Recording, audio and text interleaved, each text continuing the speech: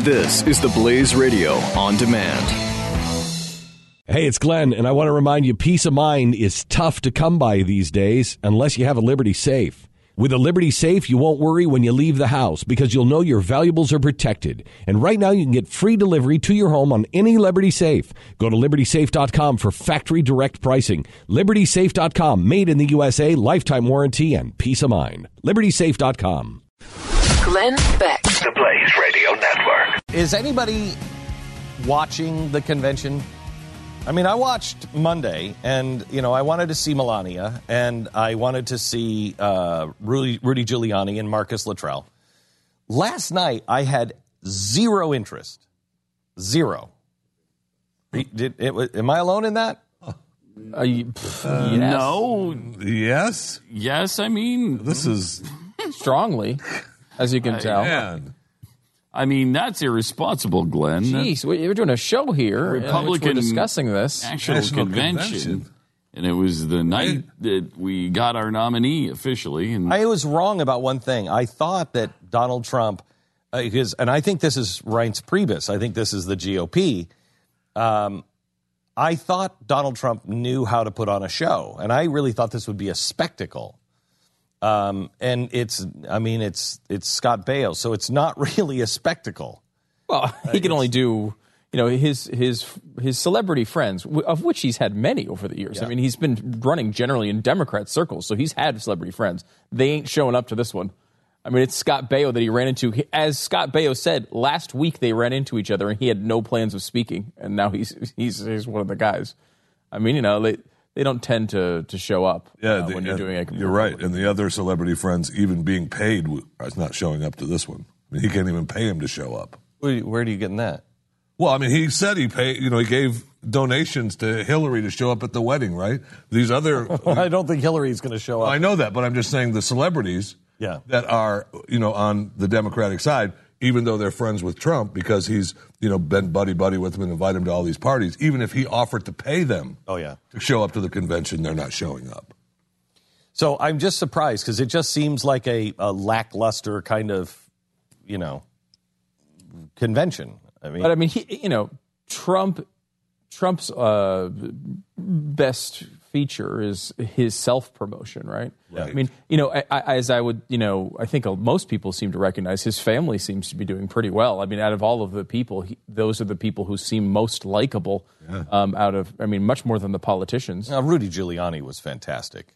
I mean, he was loud. Is that the... Oh, I thought that was... I mean, when he talked about when they are called to your house, they don't ask if you're white or black or Hispanic or Chinese. Yeah, I mean, I generally like Rudy Giuliani. I love Marcus. I mean, he was great. I mean, there was a few. There's moments, but I think the family has been kind of the highlight of it. I mean, he's got 6 family members speaking, and the head of the Trump winery, which I can't wait. Right.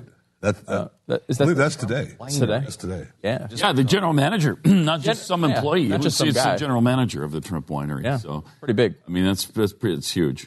All right, so Michael Opelka is there for the Blaze and been on the floor. Hi, Michael. Good morning, gentlemen. I didn't realize just how awful it was here. I'm glad you cleared that up for me. Okay, So tell me, because Michael, you've been to many Republican and Democratic conventions. Tell me does this feel different? And maybe it's just me and us. It feels like it's lacking in credibility. It feels more like an awards show. It sounds like they're using the same female voice that introduces the presenters before an Academy Awards. And so it has a strange tone to it, not gravitas. And then as you guys were just talking about, when you look at the guests, the people who aren't here stand out more than the people who are here. When you've got Kasich, who's somewhere else, and you've got guys like Jeff Flake, a senator from Arizona, saying he has to cut his lawn when we all know he lives in a desert. It really shows you what's going on here or what's not going on. There's definitely not a stamp of approval from a lot of the mainstream GOP. Well, but he's got the general manager of the Trump winery. Well, but he also has assistant general manager. He also has Ted Cruz on tonight. Now, Paul Manafort has said that Ted Cruz. Well, I don't know. Paul Manafort said that Ted Cruz is going to be part of the campaign halfway through the speech tonight. By the end of the speech, he'll be part of the campaign. I don't buy that for a second. I think you can actually place a bet somewhere in Vegas on whether or not Cruz will use the word endorsement tonight or endorse. And there are a lot of people saying he won't. And this will be a kind of a... He won't, but he will. I mean, let's just play this out. Michael, you want to be president in 2020. You know that there is going to be a conscience vote. You know that you have the numbers to pull off the conscience vote. But you know you don't have the numbers of people that are going to switch their vote from Donald Trump to win the nomination, okay? This is just all off the top of my head. And you go to the convention, and you know there's going to be a conscience vote, and you know you can't win. And so the conscience vote passes, which it didn't. It passes. And then somebody like Ted Cruz is in a position of, well, do I open my campaign back up again? And do I say, okay, I want to run for 2016 and consider me for the ballot, which you wouldn't have a chance of winning. And I don't think Ted would think that he had a chance of winning. And it would just hack the party. It would split the party in half. I would think that the strategy would be, if you thought the conscience vote was coming, go there, play the bigger man and say, I remove myself from the 2016 running because I think the people have already spoken. But if somebody else wants to do it, like, you know, Scott Walker or somebody else credible, they can fight for those delegates and people should vote for their conscience. But I'm pulling myself out. That makes you look like a bigger guy. It makes you look like you're the guy who can bring people together and move the party forward after this. But the conscience vote didn't happen. So how does he win tonight on the stage at all? Well, I think that is the gigantic question, because he made the plan or agreed to speak well ahead of the denial of the conscience vote. Yeah. And I think that shortcut or short-circuited his hopes of saying something different tonight. So it's you know him better than I do. Have you talked to him about it? Has he given you any indication of what he's going to say? You're the one being interviewed here, Michael. Why are you turning I'm here to ask you questions, sir, not the other way around. I'm sorry. This is my natural curiosity coming out. Have you, Glenn, by the way? Have you talked to Ted? Thank you. I have. You have? I have. So you know what's going to happen? No, I do not. Okay. I am not convinced either way. I have told him, Ted, you know, you believe it or you don't. And he said, you know, there are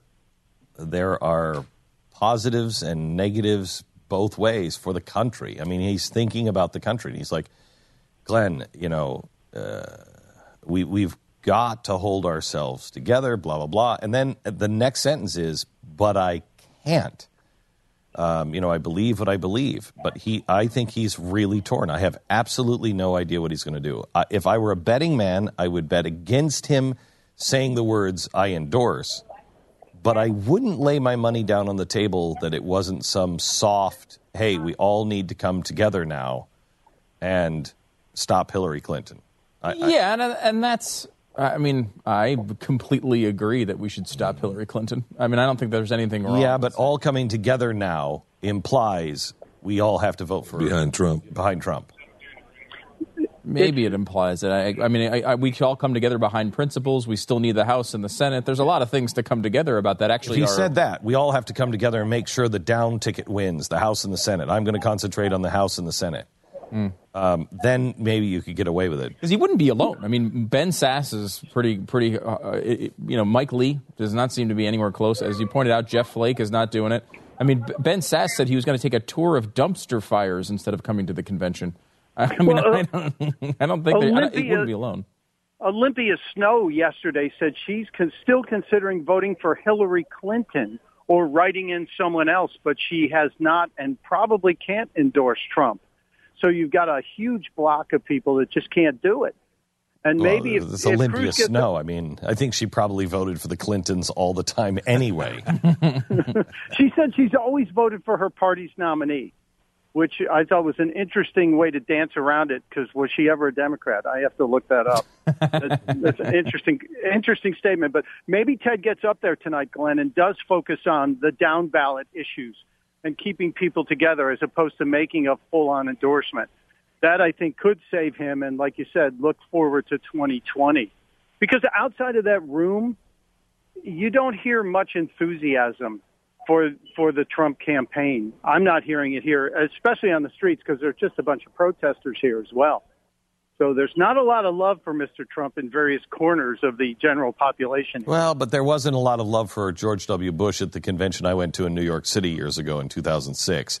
You know, there wasn't a lot of love for him at that point because it's all protesters in little cages. It's bizarre. The convention is a very surreal thing. That's a great point. As you get into the floor, it becomes a totally different thing than you're seeing on television.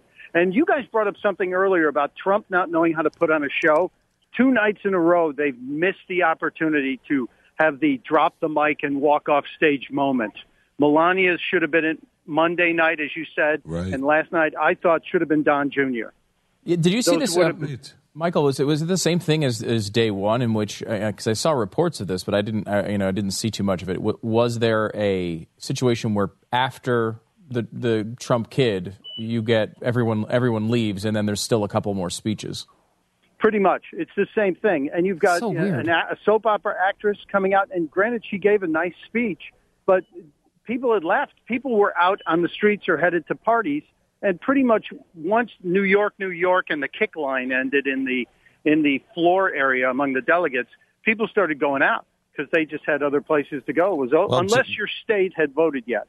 I mean, Joni Ernst was royally screwed on Monday night. I mean, absolutely. And she's supposed to be a rising star. Why are you going to? I'd put the winery guy at the end of the night tonight if you're going to continue doing this. I was disappointed I missed him. I thought he was tonight, but he was last night, right?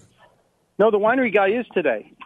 Okay. Yeah, and just so you know, Michael, because I mean, you might think it's the assistant general manager. It is a female general manager of the wine company. Full-on general manager and full-on general manager. Yeah. Oh, thank you. Well, that's good to know. And it is the largest winery in Northern Virginia.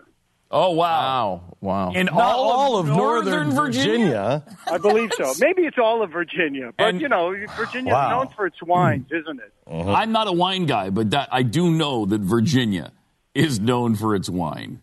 I mean, wine country. Don't we all know that? That's where Napa Valley is, right? When you think wine country, you think a little Virginia. West of that. It is? It's just west of North Virginia. Well, it's also east of that. Well, it's both. If that means it's right in another continent. Yeah. So, If you're in Russia or in China, it's just east of it. Anyway, Michael, thank you very much.